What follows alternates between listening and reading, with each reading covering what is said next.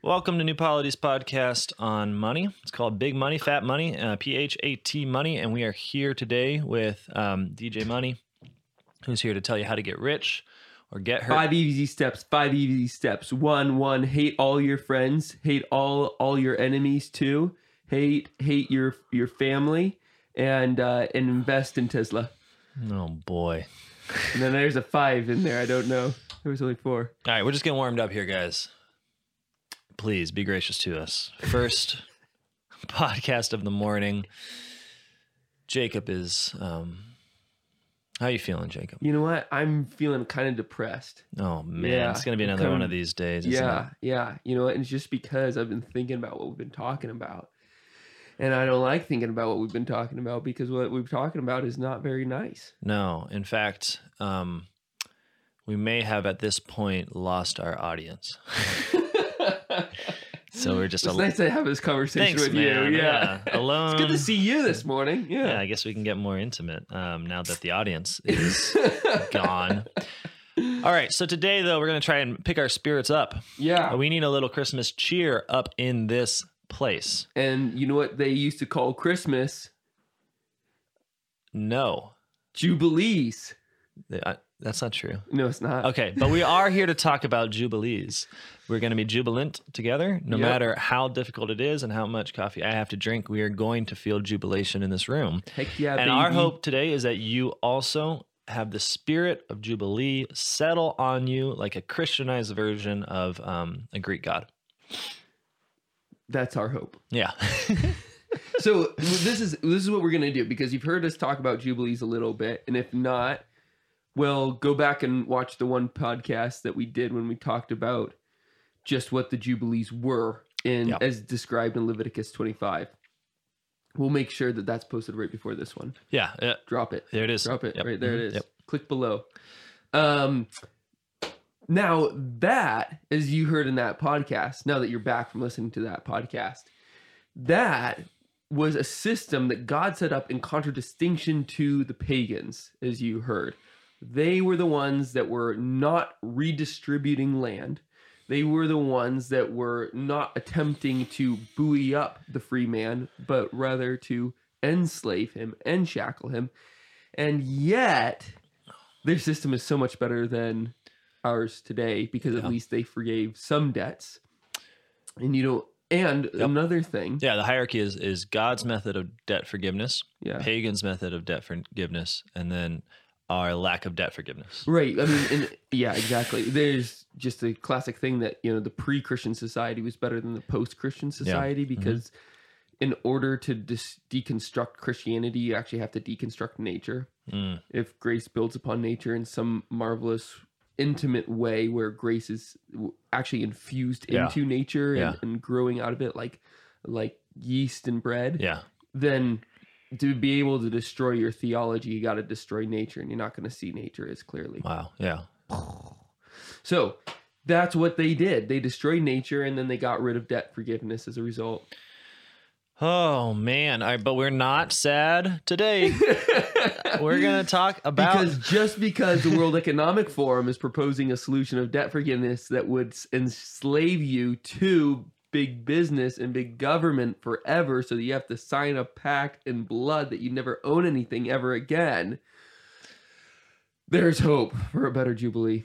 Totally. I mean, World Economic Forum, forget it. Yeah. WEF. What the WEF? No one even knows what that means. Nobody knows what they... No, I got some criticism for saying things against the WEF. And I'm not saying this along the lines of culture of vegano, pro-capitalist, pro-Trump stuff. And if anybody's ever listened to me speak before, let's go down that's that. Clearly not the case. Let's go down that rabbit hole. Are we going to? I'll be the vegano guy. Okay, you do it. Trump is just an angel. And no, we're not doing it. Let's keep moving. All right, we're feeling jubilant today, and we want to talk about debt forgiveness, right? Which is a mandate that comes right from the Old Testament. It doesn't go away in the New Testament. Quite the contrary. It becomes part of the very essence of Christianity. When Jesus Christ tells us to pray, he asks us we ask God to forgive our debts as we forgive others. Yeah. Incredible. It's something we pray every day, or we should be praying every day. God help me. I bet you pray it every day. No, man. Thanks for thinking that. I hope that's true. So debt forgiveness is not just limited to kind of actual monetary debts, but it really becomes a way of life. A Christian is that kind of person who wakes up in the morning and says, I have to forgive debts. That's a different way of living. It's a wonderful way of living. Mm-hmm. It's a jubilant, literally jubilant way of living. Mm-hmm. And so we're here to discuss it a little more. Now, do you think that Yeah. they're ready to jump into it? Or Yeah, sure. okay. Why not? I mean, it starts off. I just want to say, because that was just so beautiful. I just want to keep the beauty going. Jacob. You know that marvelous parable that Jesus tells, where the wealthy man comes and he says, "All right, I gotta, get all my debtors here to give me what is owed." Yep. And like that one guy owed like $5 billion in modern currency. Probably now it's like $8 billion in modern currency. Mm-hmm. And he forgives the debt, and then that same the same debtor who had owed all this much, goes to a guy that owed him very, very little, Mm-hmm. and he says, "No, I'm going to throw you in jail if you don't pay this back."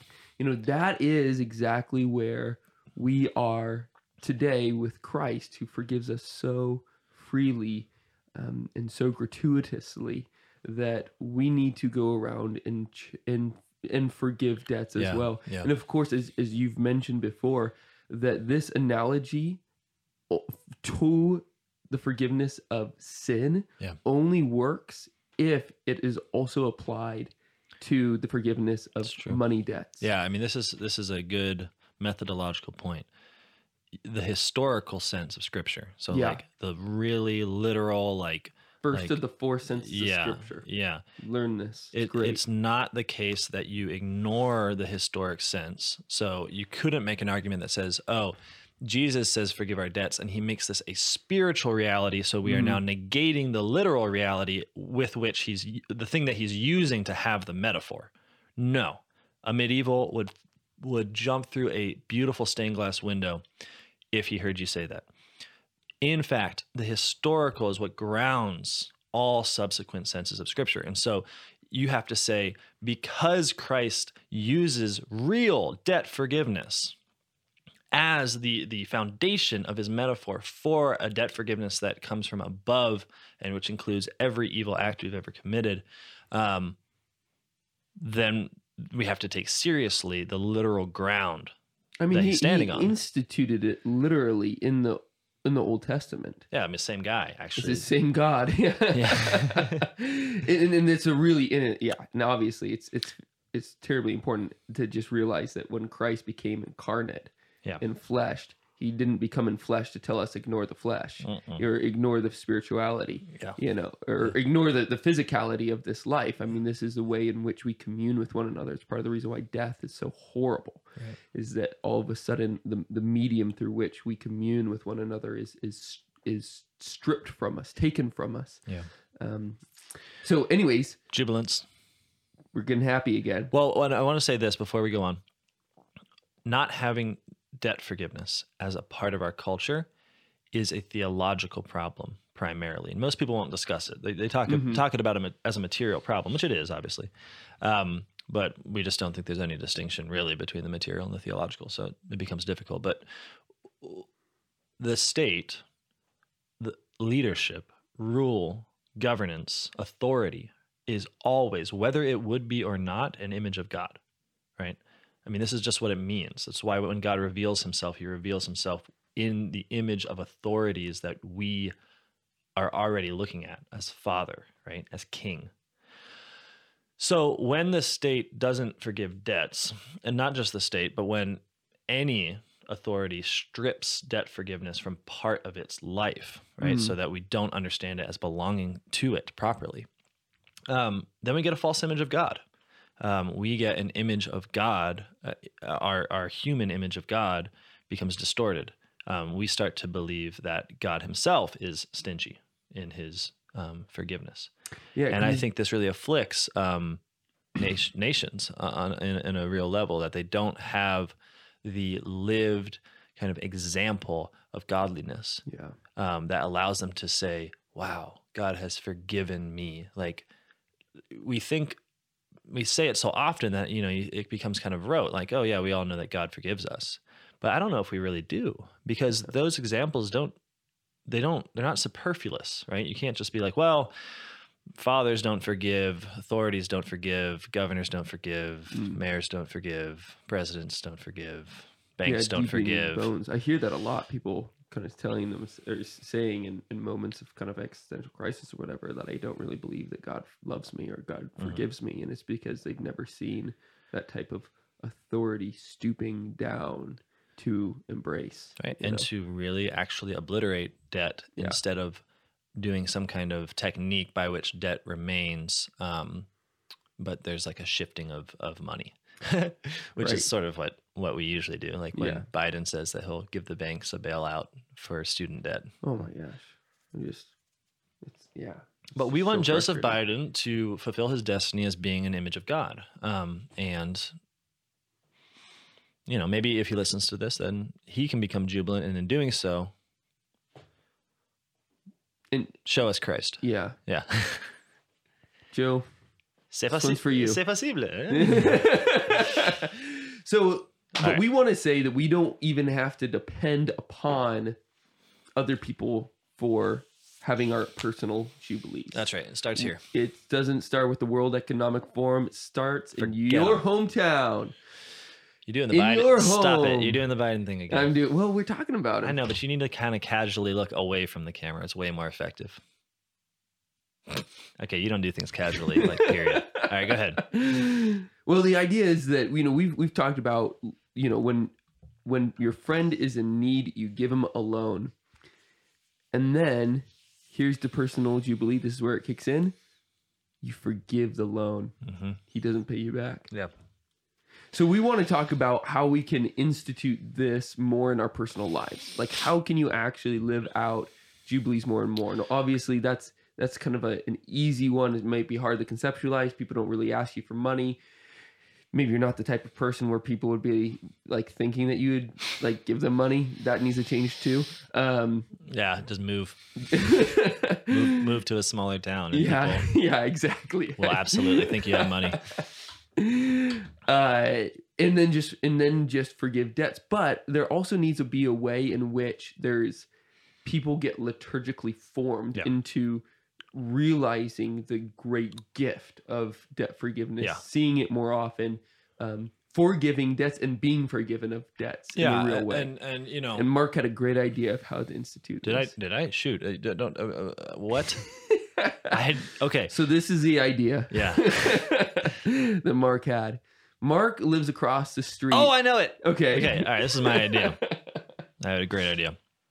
It's pretty simple. Now, this is a bit silly, but it goes to what Jacob says. It's a way of actually having debt forgiveness as a conscious possibility, right? So it's kind of a building block that would enable furthermore, say, substantial debt forgiveness to really happen.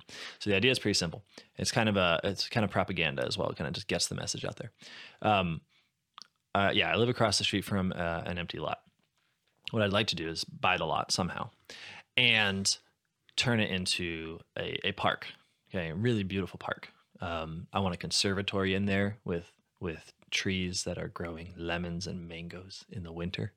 I don't know if that's possible, but that's what I want. Wow. I would like a little pond That's magic with koi and a little bridge like in Monet's paintings. I would like a tall wooden play structure that Montessori children can learn on, work on. That's what I want.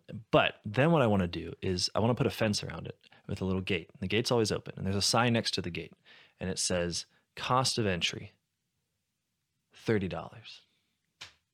Okay. Now, I never. Why $30? I don't know. Because it's just enough where it'd be like, that's kind of ridiculous. Yeah. Okay, that's the reason. Now, there is no enforcement, right? It's my park, technically. It's God's park. But when people walk through, they accrue a debt. Mm. Now, like most debt, what's fascinating about it is that nothing really happens. Nothing really changes. And this in itself, I think, is an important recognition because we don't deal with wealth anymore. We don't deal with actually giving things and receiving things that matter. We don't deal with productive property. We rarely even deal with cash, much less precious metals or anything backed by precious metals or anything like that. We deal in fiat currency, as Jacob is teaching me to say.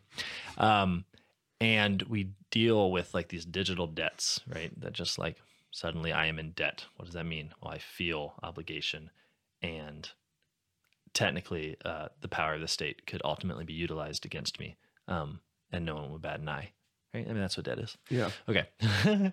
So you let people accrue debt. You know, it's just another place where they do that. You do it all the time. You do it by living, essentially, by getting taxed. Then you have a jubilee. So you let those debts accrue, and you don't need to charge anyone. You don't need to coerce anyone. You don't even need to remind anyone that there's a debt. You just kind of keep the sign on the door. And then once a year, it could be once every 7 years, but I think we need like catechesis. Yeah. I mean, we got a lot to catch up on. I was thinking 6 months. Yeah, sure. We have a big festival in the park. It's a huge party where we have a list of the debtors. Okay. I don't actually know who they are, so it will be very theatrical because I'm not checking in on who goes through the gate to use the park. And a lot of this will just be my friends too, I presume, like at first. So then we have the list, and then we have a big festival. We bring a band out, a lot of really good music. Bring out a hot dog stand. We got a pretty good hot dog guy here. Oh, we have an amazing hot dog guy. We drink, we dance, we become very merry, jubilant. And once we're really jubilant, we set the list on fire. Set the list on fire. We burn it, and then we all sing a hymn. I think maybe "Praise God, to whom all blessings flow." I think from whom all blessings flow. I think that would be a really good hymn to sing. Okay, yeah, I get it. I'm a romantic, and frankly, that's fine. But just look at your scarf. Yeah, I this is my money scarf. This is the proof that the podcast is working. Just getting wealthier and wealthier. Hand me down. So what you have there is silly, but it is a sacramental reminder that debts can be forgiven. So the point is pedagogical, catechetical. I want people to experience the forgiveness of debts, right? Even if undoubtedly they'll kind of know already that the forgiveness is coming. But this is the point. A practiced jubilee is really interesting. Like, it means that everyone in the society that practices a jubilee lives under the consciousness of their debts being forgiven and of what you're owed. Ultimately, you have to forgive, which means that all of your actions will change, right? Because you can't say, okay, I'm going to amass a whole bunch of land beyond my ability to use it, because it's going to go back. I mean, this is not our system. I'm just saying within the Israelite system, like you can't simply say, okay, the way I'm going to make my livelihood is by putting as many people into the service sector as possible. They're going to be working for me, and I'm going to be extracting the surplus value of their labor. Like, you can try to do that for a time, and then your system will come crumbling down around you, and you will have nothing. And you'll be worse than if you had spent that time and energy actually trying to produce, have productive property and produce for your own family. And so that, my point is, like, having a lived experience of debt forgiveness should be the kind of thing that gives us a consciousness of how to live in this world. Now, this is a really small way and admittedly kind of flamboyant, but that's what I want to do. I like that to idea. Have a personal jubilee. Yeah, I like the idea a lot. I would, another thing that I was thinking of, and this is not romantic, and it's perhaps more eccentric than you would say flamboyant. Okay. But they're very close. Yeah. I don't even sure like how you'd really, flamboyant is more about just like feathers. It's the way you move your wrists, actually. Eccentric versus flamboyant. So what's your idea? What's your eccentric so the idea idea? is, okay, so if you want to found your own bank, you need about $3 million to do so. Okay. Tracking so far. Okay, it's a credit union. What is a credit union? A credit union is a group of people that put their money in a pot so that they can be able to give loans out to the fellow people in their community. Nice. So that they could buy unproductive property. Like George Bailey. Like George Bailey. Yeah. So here's the thing, though. This is sneaky, and this might be like actually participating in sin in some way. So it's juicy. I'm gonna I'll try and check you. Check me on this. Today, because of our crazy laws, we have the ability to participate in fractional reserve banking, which means that you get to multiply your money out. Okay. So for every dollar that you have in the bank, you get to say you have 8 more. Do you actually have 8 more? No, it's a lie. Weird. But you're allowed to do that. Why would you do that? So that you can loan money out at interest to get more money back. Gotcha. So we just wouldn't do the interest part. Sure. We would just loan money out. But you can loan out money you don't have? Yeah. Are you freaking kidding me? No. This is what every bank does. Well, why is it so hard to get a loan then? Just say there's more money and give it to me. Well, they want to make sure that it's productive for them. Even if it's unproductive for you. I see. Okay, so keep going. And it's not that hard to get a loan. I mean, especially this is like one of the big problems in 2008 crisis is that they were just giving loans out left and right because there was more kind of financial magic that they were doing in the background that we can talk about sometime, which is really interesting and I like it a lot. But they're going to hell for doing it. Right. This idea though is that if you have $3 million to found your own credit union, you automatically have $24 million. Did you guys know this? Does everyone know this? I don't know. Oh my gosh. They do now. So, okay. And actually, I think that rate has gone up since this most recent stimulus. So it's a gamble in the sense of like it might actually be 27 million. But isn't the whole system based? I mean, like I am totally just learning this, but wouldn't it be based on the assumption that you're going to get all of that pretend money to become real money by charging interest? Yeah, well, no, not actually. So what makes the pretend money real? That we think that it's real. Okay, so it's real money. It's categorized differently. So there's basic money and broad money. Oh, man. Yeah, there's like a whole chart thing. Okay. Yeah, that we can talk about. All right, but maybe that's not the point. Okay, so it's not the point. Point is that with a measly sum of $3 million, actually, let me just say this really carefully. This is not complicated. This is not hard. If you think this is mysterious and difficult and just so complex that it's over your head, it's not. Just think about it like this: give $1 to the bank, and then they just say they have more than that dollar.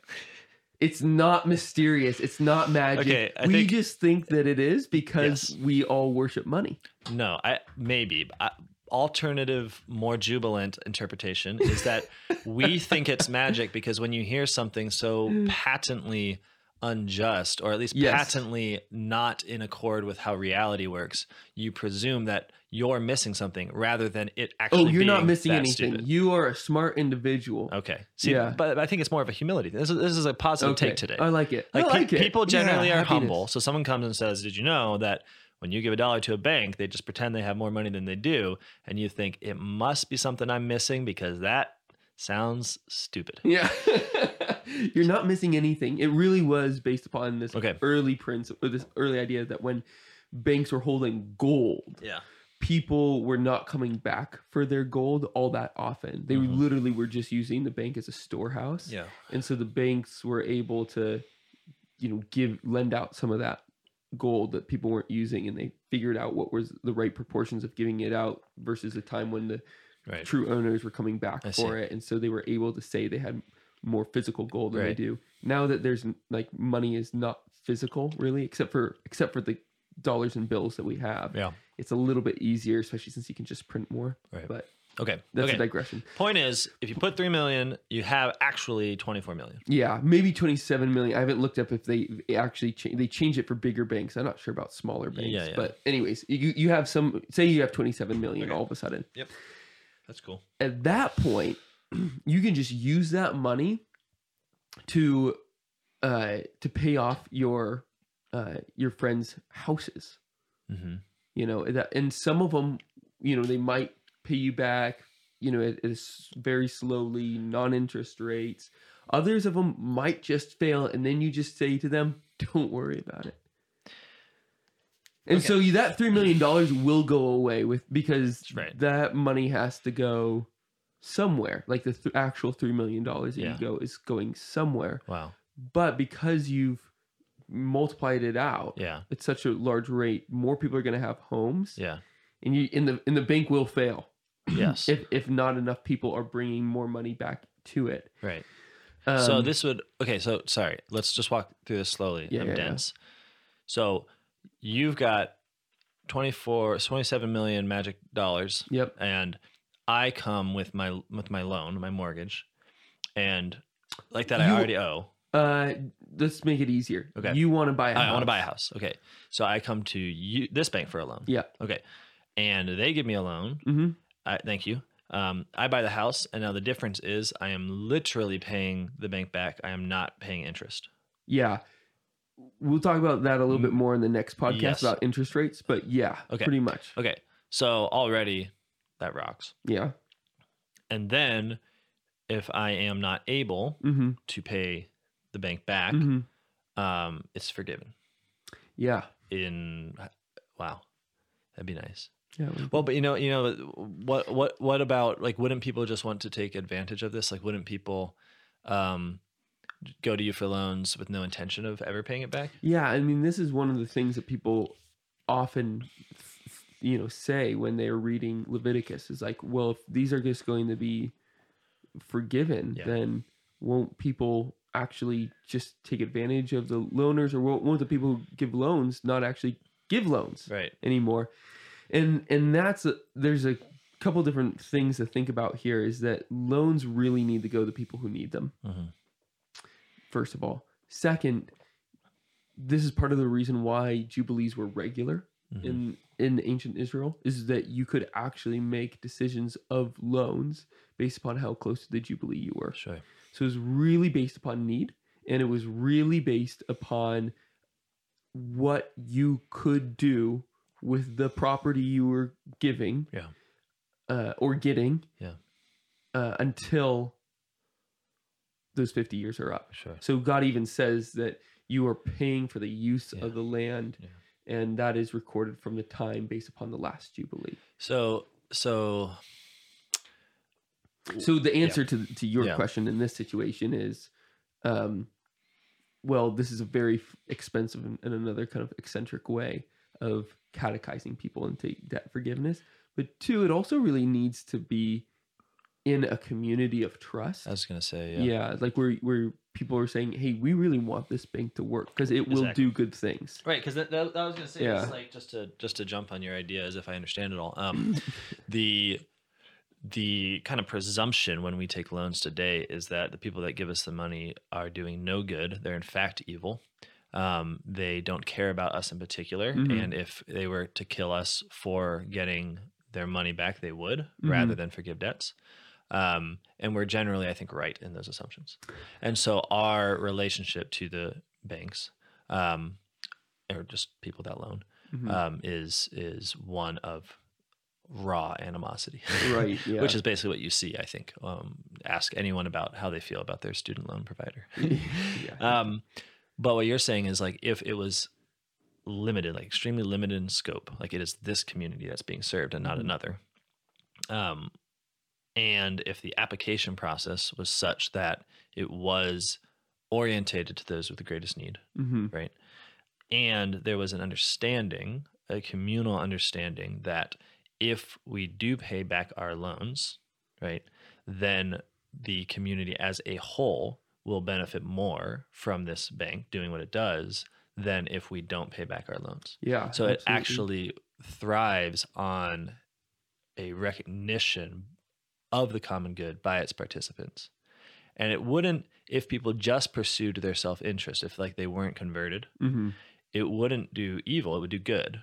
It would just do much less good than it could, Mhm. because that's that's $27 million that's being translated into real ownership and saving Right. people from slavery to power that isn't involved and doesn't care, like in a real sense, about their particular community. Right. Like, Right. you get rid of those kinds of loans. Right. Absolutely. So there's a good there, but the pitch constantly, the catechesis, is how much more good could we do if you obey what the Bible says, which is pay back your loans.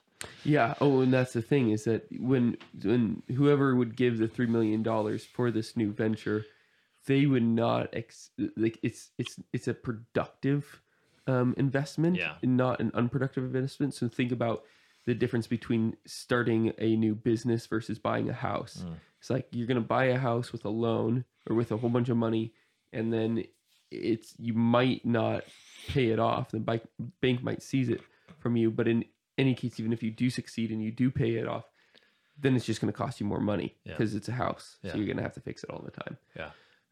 Whereas with with a productive loan, with starting a business, say you want to start, Icy's ice cream shop or something like that. At that point, if it fails, it just fails. You don't owe anybody anything at that point. And if it succeeds, then you get money, not lose more money. Yeah. So that's kind of an important difference that the scriptures itself makes. Gotcha. And even the medievals itself makes on the difference between what you can charge interest on. I see.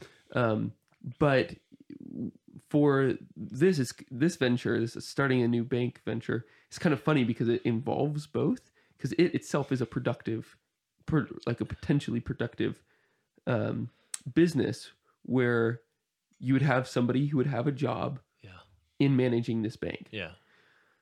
On the others, and it gets me. I wish we had done the interest conversation before this because I could refer to that. But we could. We'll do things. You thought the sovereign was the only one that could control space and time through his magic. We just changed it, and you just went back and you listened to our interest rate podcast, and now this makes so much sense because you have the ability to charge just enough where you keep the bank solvent. Yeah. Then it is itself a productive loan. Okay. Or it's a productive venture, excuse me, not a productive loan. And it gives out unproductive loans for people to buy homes. Yeah. We could have a venture firm version of this, which would be cool, but that would be a completely different example. And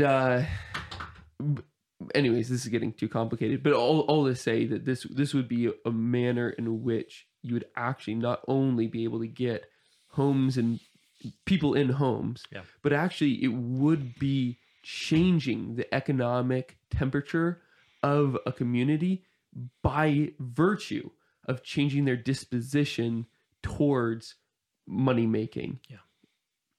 No, I think that's right. I mean, I think if you lived in a community which knew itself as one of debt forgiveness, lack of usury, a drive towards ownership, and gift, you would be different. Right. Yeah. I mean, look, like one of the things that people often critique any kind of post-liberal vision is they say things like, okay, you want this Christian state, you want this Christian society, you want this like, it's kind of idyllic. What if there's someone that doesn't want it living with you? And it's a tough question because what liberalism is predicated on is the idea that there is no need for genuine community or virtue, that we can all pursue our individual self-interest, and then by the state having a monopoly on violence, we're kept from killing each other in this process. That's not what Christianity teaches. So when we say things like this requires a community, right, that's orientated towards its common good, we're not like, we're saying that it is not sin-proof.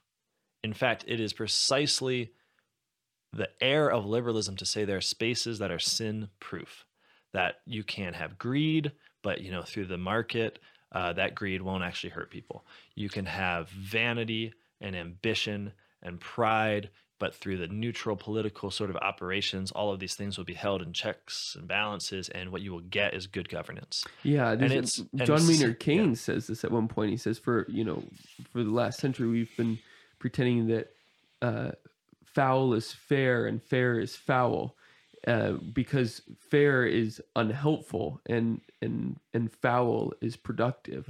And so we need to worship these gods for another century and pretend and continue this lie. He's one of these few honest guys that actually says that, that the traditional morality is being inverted. Right.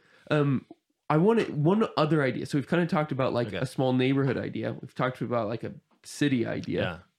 But of course, the understanding of a politics begins in the home. Yeah, with the family. And you find, and it's kind of interesting, is that within some scholastics, you find that they say, well, politics really only begins when you have multiple families collaborating together. Yeah. And what you have in the home is just an economy. Yeah. It's household management, Yeah. which means that jubilees can start in the home. Right. And maybe that's the first way that we habituate ourselves towards forgiving debts and then expanding from there. Yeah. Because you need to have families that know debt forgiveness Yeah. deep in their bones, have experienced, Yeah. lived it, and trust it Yeah. before they trust it outside of those homes. Absolutely. And then the neighborhood thing could work, and then the city thing could work. Yeah. So, what's an idea of forgiving debts? I mean, one of the, this is sort of it's not a cheap answer. It's not going to sound very creative. It's just that we are already supposed to forgive debts. We're supposed to forgive each other, our sins against each other. And I think that that's the fundamental place where you start. Like your kids, I mean, my kid is very small. I don't know if he's committed an actual sin yet. But theoretically, he probably will sin. I mean, I'm not saying for sure. I give him a 90% chance, Okay. but there's a, that forgiveness, right, should never be presumed that people know when they're forgiven. So, I mean, I've seen this in parents sometimes where, and not just parents, friendships, in sibling relationships, where forgiveness isn't necessarily spoken, because what we do, because we are depraved, is that we use the opportunity of saying I forgive you as a way of saying you sinned. yeah. You see this all the time where it's like someone pisses you off and you just like, I just want to say that like I forgive you for what you just did to me. And like it's not forgiveness. Yeah. Right? It's like an attack. Mhm. It's like I just want to say that like I hate you.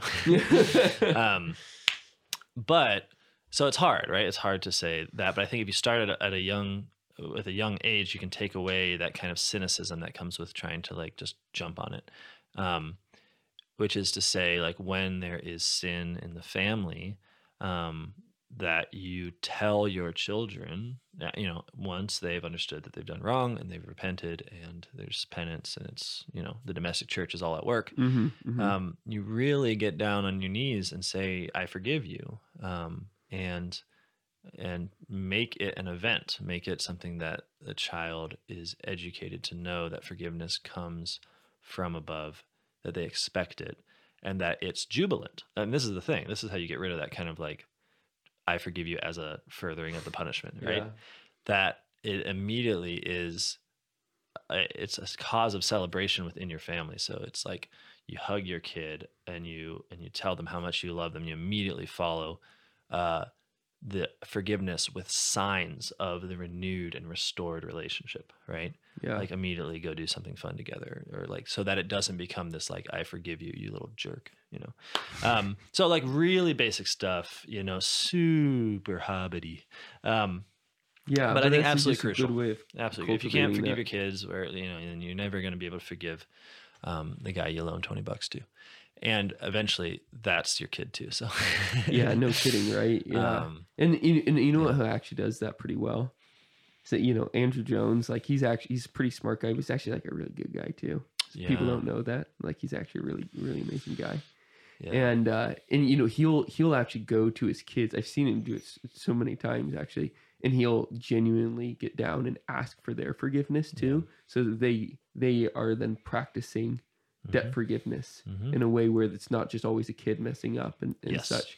And then it's hug, rejoice, so that they practice, their habituation is towards, you know, unity with their parents instead of like, I hate you, Dad, you know, and because it's always to see the humility of the higher coming to the lower, and those moments are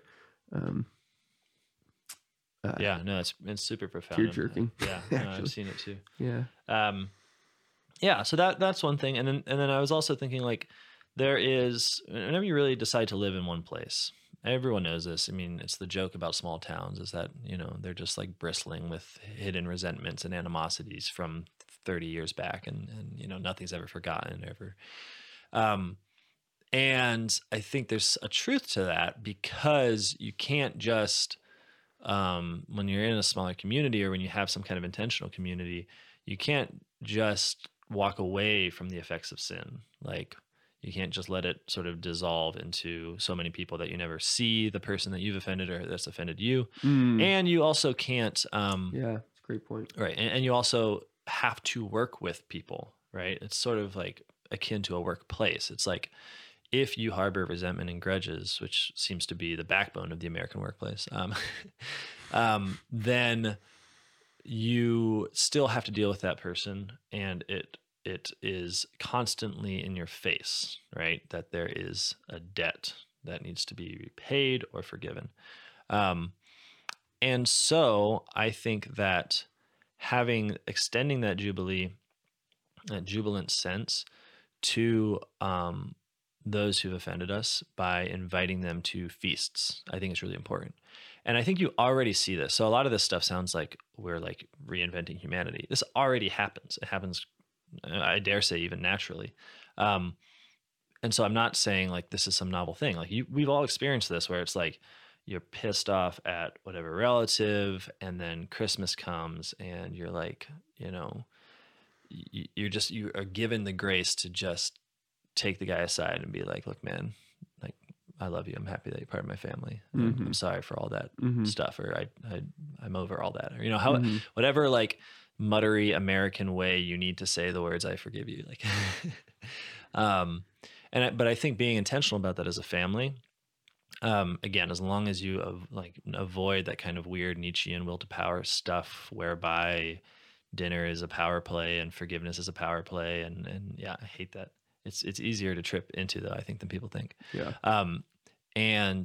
But you tell your children and your family, and I don't presume that your family is just you and your children. Like, whoever's involved in the household, you make it clear what you're doing. Yeah.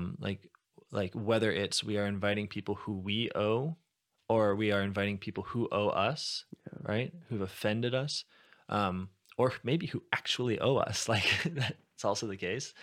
And then celebrate their existence. I mean, something my mom would always say to me is like, if you ever hate someone, like if you ever dislike someone, you have to ask yourself the question, like, do I want them to be in hell?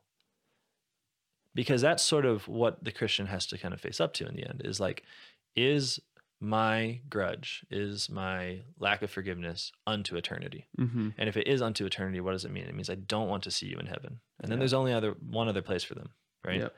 Which is, again, this is like actually probably a pretty good way of describing it to kids. Like, you are going to feast with all these people, right? So do it now. Yeah.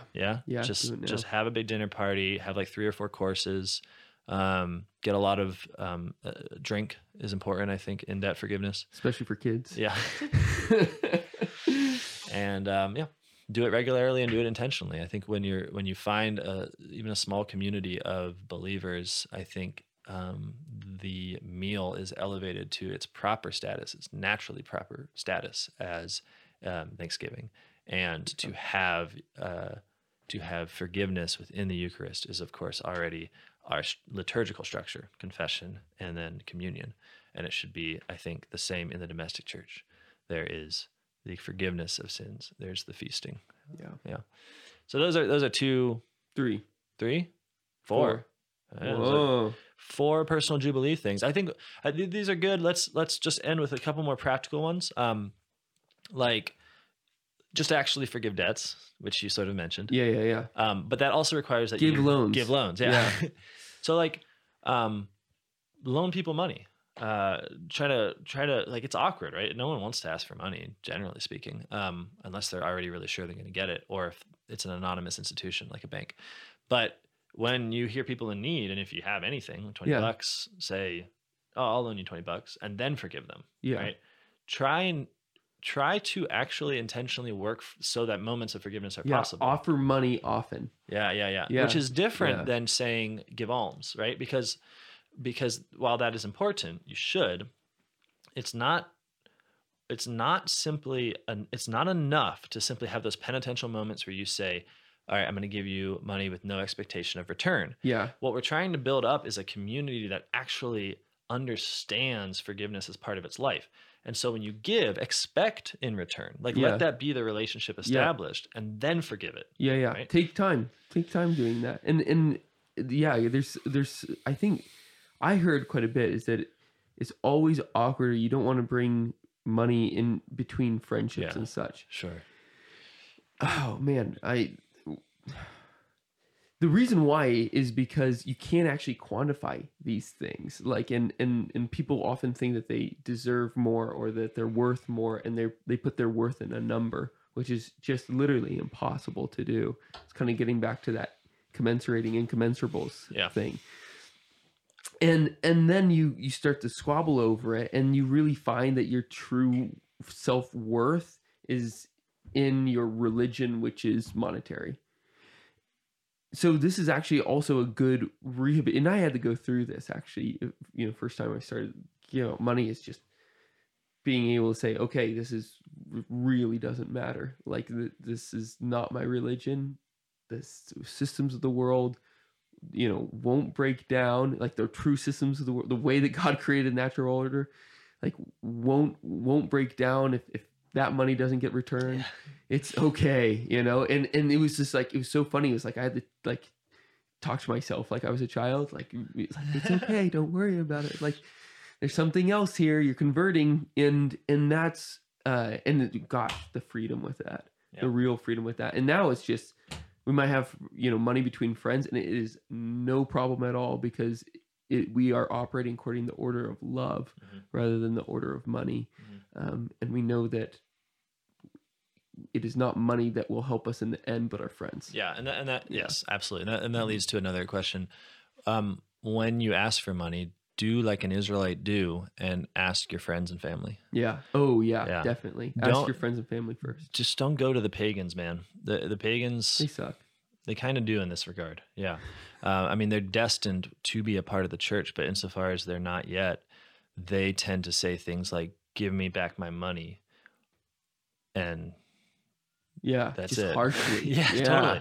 So like if you have the opportunity to and ask, with extra and and that was also something kind of interesting. Like one guy was like, I'll I think one guy was doing this to you for a while. I was like, I'm gonna give you, I'll promise I'll give you this amount more. And I had to tell him at some point, I was like, look, because the thing was he's actually like, it's not a gimmick of like getting money. He always pays me back. Whenever I loan him money. And I told him, look, I just had to be really clear. Like, I don't want to sin. If I give you money and then charge you interest for it, it's a sin. Yeah. If I sin, I will go to hell. So I need you to stop Et promising me. Cause intensationem, bro. So I was like, please, because he is Catholic, so he had a sense of this. I was like, please, like, help me. Yeah. By not offering to give interest. Yeah. And I mean, he thought about this a little bit, and he's like, he had some joke, I forget, but I mean, he's interesting because he'll borrow from banks, and then he'll borrow on the street. And if he borrows on the street, he knows that that's where the real heavy interest comes. Yeah. Because it's followed up with threats of violence pretty quickly. Yeah. Whereas the state takes a while to operate. Yeah. This is the nice thing about the Leviathan, is it's sort of big. Yeah. Juggernaut of sorts. Yeah. So anyway, so it's not just about forgiving debt, it's also about asking for money, asking for loans from people who will forgive your debts and who have that. I mean, we talked about this with the Jubilees. Like, God said, go to your family first, because there's actually a will to forgive. Yeah. And if there's not, and paganism has sort of infested the family, look to other communities, look to intentional communities, look to your parish friends. it's tough because we speak in a way, again, like this doesn't happen in a vacuum. You know, like you very well may be and probably are in a situation where there aren't real Christians around you, Mm. where even the Christians, self-proclaimed, have usurious habits. Yeah. Yeah. And that's tough. The majority of us do in the States. And, just like the last practical thing that we'll kind of mention is like move out of DC. Sure. Yeah. Yeah. We'll help you find a house here in Steubenville. Yeah, that's right. Okay. All right. Hey, good job. Thanks for listening to us on, I hope it was jubilant for you, Yeah. because I felt like there were some jubilant moments I here. thought so. Yeah. Yeah. I'm happier than when we began. Okay, good. That's All right. good. All Well, right. we'll see you next time, guys.